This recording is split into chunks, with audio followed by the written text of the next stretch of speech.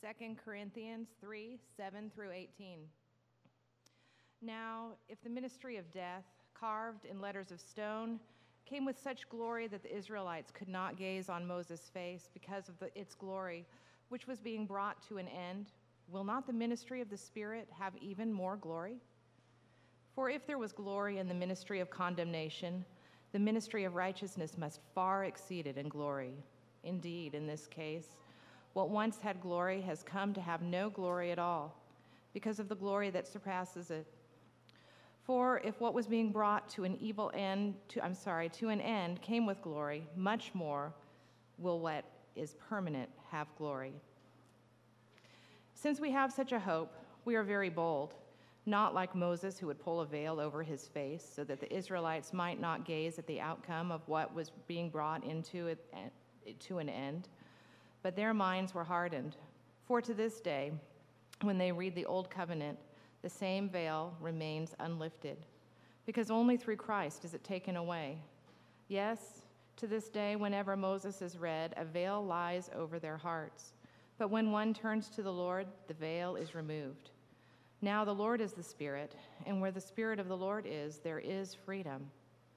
And we all, with unveiled face, beholding the glory of the Lord, are being transformed into the same image from one degree of glory to another. For this comes from the Lord, who is the Spirit.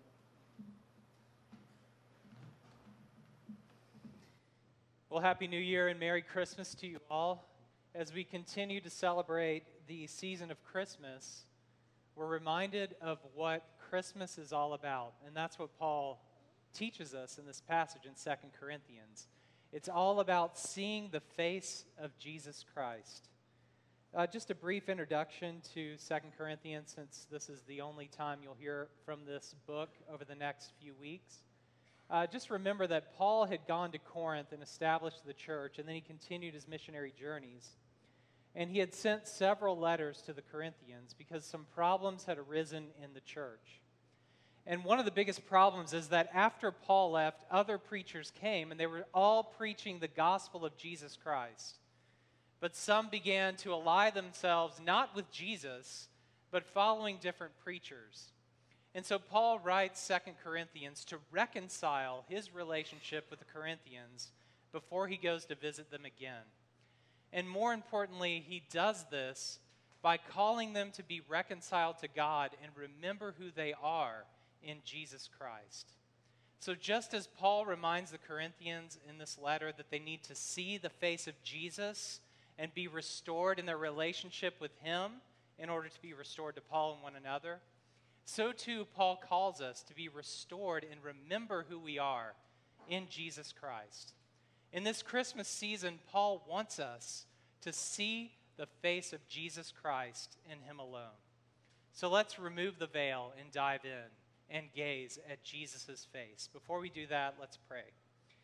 Father God, thank you that you have come to us in your Son, Jesus Christ.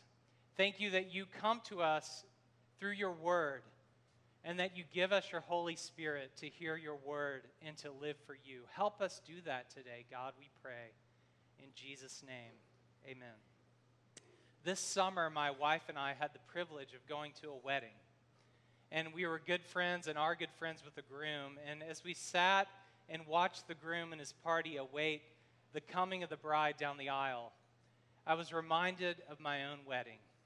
The face of the groom was unbelievable, a smile from ear to ear, but at the same time, tears streaming down his face as he eagerly awaited seeing the face of his new bride. And as she came down the aisle and the veil was lifted and he looked in her eyes the whole service, I'm convinced of one thing, that my friend never heard a word that the preacher said in the service. All he did was delight in the face of his beautiful bride. This is what Paul calls us to do today. As we celebrate Christmas, to delight in the face of Jesus Christ and to see his face alone. During this season of Christmas, I just want to ask you one question.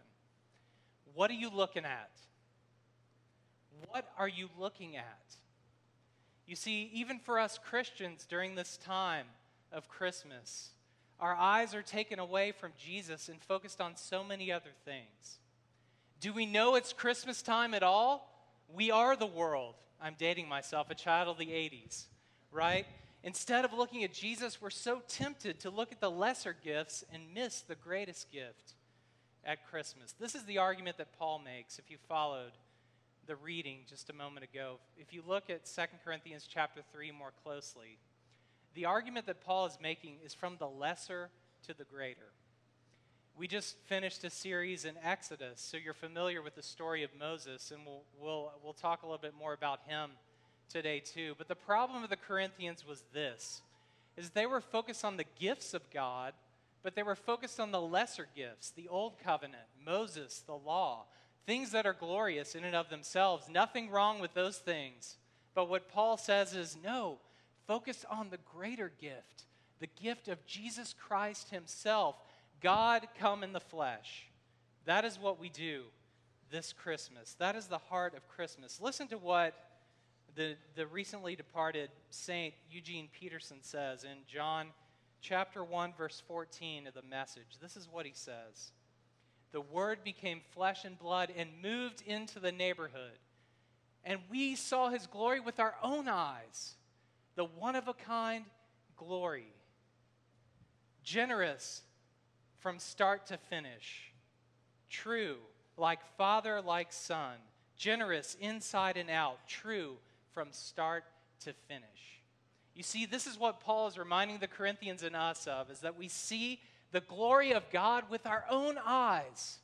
So let's look at Jesus today. Many of us are tempted not only to miss Christmas, but we're tempted to look at other things. Some of us are tempted to look at the world and to judge our lives and others by the world's standard. Some of us are narcissistic. We want to look at ourselves. We want others to look at me, look at me. Look at how beautiful my family is in my Christmas pictures. Look at the gifts that I receive. Some of us struggle with worldliness and narcissism. Others of us are on the other side. We struggle with looking back to Moses in the Old Covenant. We're far too religious. Who is it that goes out on a Sunday morning that's rainy and cold during a holiday? It's us religious folks, right? We want to look back at the traditions and say, we want it to be the way it's always been. We don't want things to change. We're far too religious. But whether we're narcissistic and worldly or religious, or if you're like me, some of both at different times, the good news today that Paul has for us is that we have a third way in Jesus Christ, that we must look to him and see his face.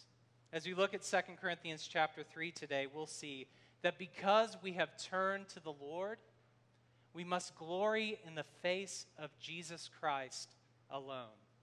Because we have said, yes, we believe in Jesus and have turned to the Lord, we must gaze at his face and glory in him alone. One of the commentators that I read, he wrote a commentary on 1 and 2 Corinthians, Ben Witherington, says this, and I think it sums up the message of Paul in this chapter. He says, you become what you admire. You become what you admire. So let's admire Jesus Christ today. How can we glory in the face of Jesus Christ alone? I just want us to look at two things that Paul mentions here. First, we need to remember who we are. Remember who you are. That you are made holy and justified through faith in Jesus Christ. Brothers and sisters, remember who you are. And second, we need to remember who we are becoming. Remember who you are becoming in Christ.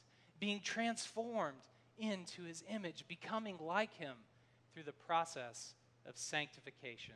First, we must glory in Christ by remembering who we are.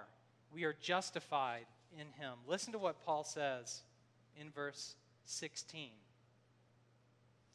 He says, but when one turns to the Lord, the veil is removed. When you turn to the Lord, the veil is removed. Remember the veil of Moses. Whenever Moses would meet with God on the mountain or go into the tent of meeting, after he came out, he would have to put a veil over his face. Why?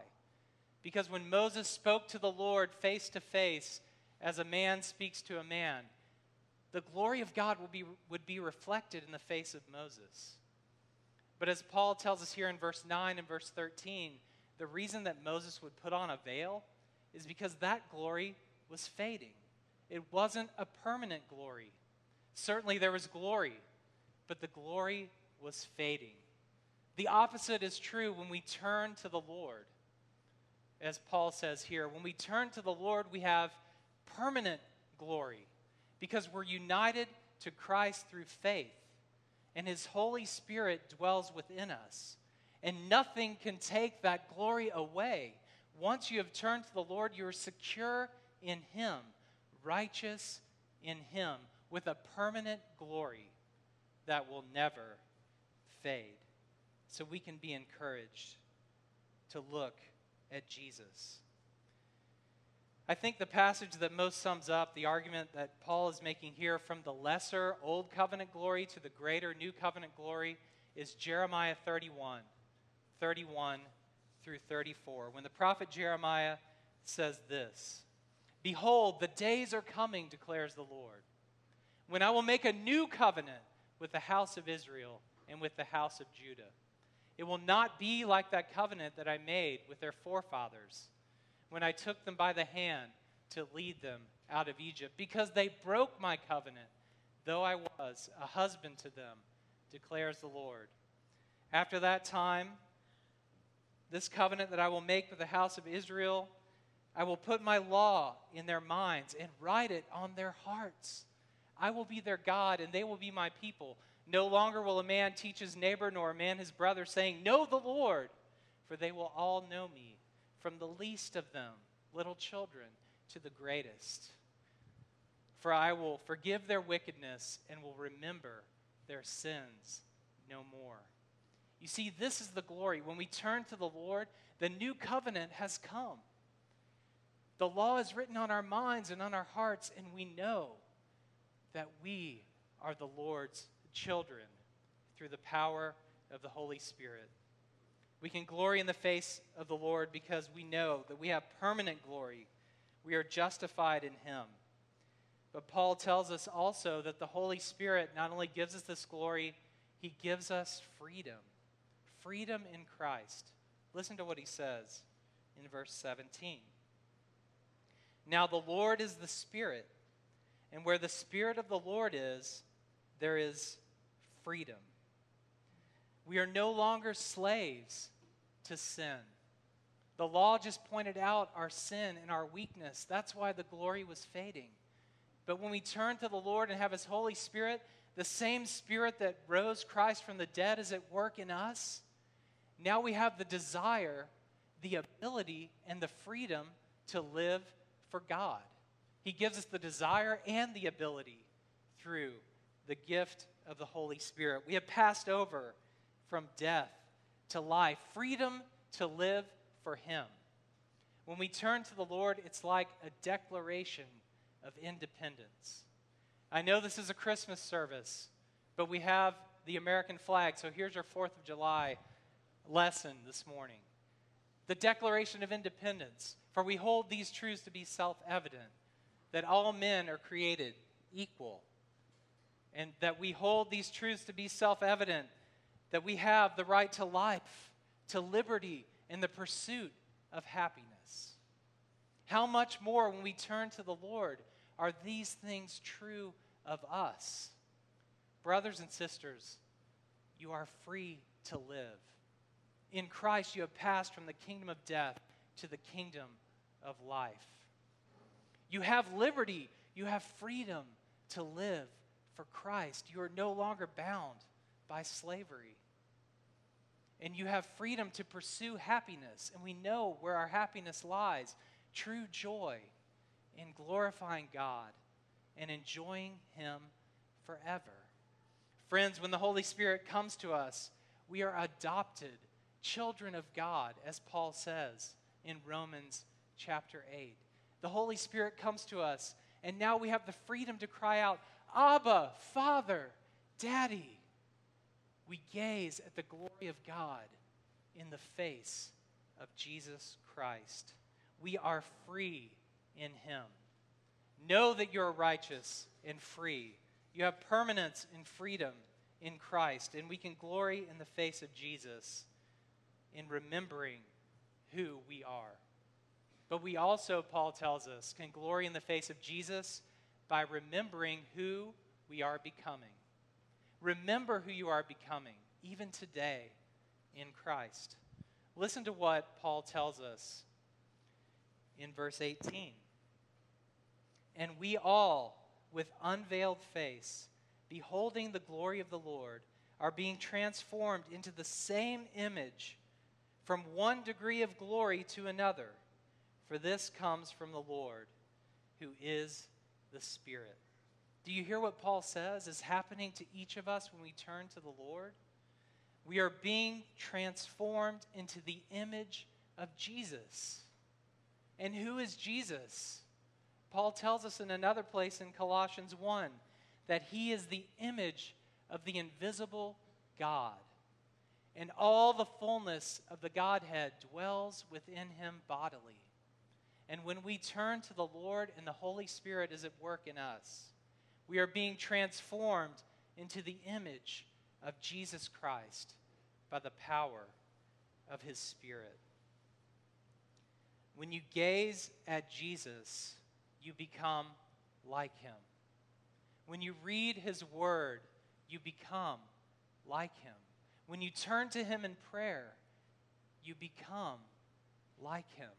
This is the promise. God is committed to conforming us into the image of Jesus Christ through the power of His Spirit. And how does He do this? Paul tells us here in verse 18, by transforming us from one degree of glory to another. Certainly all of us, all people are created in the image of God and have that spark of divine glory in us. We know that was marred by the fall, but I think what Paul is saying is here that we are going from one degree of glory in Christ to the next degree of glory in Christ, that He's making us day by day more like Christ, until one day we will see Him face to face, we'll be transformed, and we'll be like Him, and we'll gaze at Him forever in glory. But how does God do this? How does God take us from one degree to the next? He does it by turning up the heat, doesn't He? He does it by allowing us to suffer trials and challenges and suffering in this life. It's like smoking a brisket. Any smokers in the crowd? I'm not a smoker, but I hope that someday when I have more time on my hands to take up this hobby. But I know enough to know that each degree is critical, right? You stay up all night monitoring the temperature of the smoker, adding a little wood so the fire doesn't go out, but not putting in too much, because if the temperature gets too high, the brisket will dry out, right? What we want is that beautiful smoke ring. What we want is that bark of the rub to turn into a nice crust on the outside, but remaining moist and delicious in the middle. Is it time for lunch yet? I promise to get us out of here on time. We're almost done. But this is what God does. He puts enough wood in the smoker so the fire doesn't go out, right? There's always smoke inside the smoker, so we don't see clearly the face of Jesus Christ in this life. But what does that do? Hopefully it drives us to our knees to cry out to God for help. He gives us a little fire, a little suffering, so that we are reminded that we're dependent on Christ and that we are becoming like Him. We must look to Jesus in our suffering. One of my favorite movies that came out a long time ago was the movie Shadowlands about C.S. Lewis. And the one refrain of the movie, as C.S. Lewis is struggling through the Christian life, the sickness and death of his spouse, is this: This is the process of sanctification that God is committed to for you. That the blows of his chisel cut us so deeply, but they are the very blows that he uses to conform us into the image of his Son. What are the blows that God is putting on you today? Know that he's using them to turn your heart and your gaze again to Jesus Christ. Because as we look at the face of Jesus, what do we see? We see the suffering servant, right? When Jesus tells us to take up our cross and follow him, he knows what he is talking about. You remember the words of Isaiah in Isaiah 52 and 53 as he described the face of Jesus Christ in his suffering on the cross for you. That his face was of such marred appearance that men would not even look at him. He was despised and rejected by men, a man of sorrows, familiar with suffering. And that is good news to us. Listen to that. Who is Jesus? Who is this face we are looking to? He is a man of sorrows, familiar with our suffering. And he took that suffering on the cross, didn't he? God understands the language of your tears. So you must turn to him whatever your sorrows, whatever your trials, whatever your suffering, and know that he understands, that he has borne our griefs and carried our sorrows, and he has given us freedom through faith in Jesus. God is committed to transferring us from the kingdom of darkness to the kingdom of light and conforming us to the image of his Son from one degree of glory to another. So what? What are you looking at this Christmas? What are you looking for? Just a few things for us to take away this morning. Remember the image of the groom waiting for his bride and for the veil to be taken back so he could gaze into her face. For those of us who are married, know after the ceremony of the wedding comes marriage, right? Difficulty, conflict, struggles, growing together. We know from the Declaration of Independence, the high watermark, these great ideals of liberty and freedom, comes a long and bitter war. We know that once we turn to the Lord, what a great moment. When someone moves from the kingdom of darkness to the kingdom of light, there's rejoicing in heaven. And then the Christian life, the day by day putting to death of sin. What do we do? How do we see the face of Jesus Christ? The first thing I want you to do is, if you have a mirror with you, take it out and look in the mirror. Or today after lunch, the next time you look in a mirror, I want you to do this. See the face of Jesus Christ. Don't see your own flaws. Don't get caught up in your own beauty. But look at yourself the way the Father looks at you. Because when he sees you, he sees Jesus. When you look in the mirror, see Jesus. Second, I want you to look around at each other. Look at each other and see Jesus. God has put you in a body of believers so that you are the light of the world to one another, that you are reminding one another of the face of Jesus Christ in your presence, in your kind words to one another, in your small acts of service. See Jesus in one another. I want you to look out the window, and I want you, as you go through your week this week, and you go into the world, to recognize that as you look at the world, to see Jesus. For Paul goes on in chapter 4 to say that the veil remains over the hearts and minds of those who haven't turned to the Lord.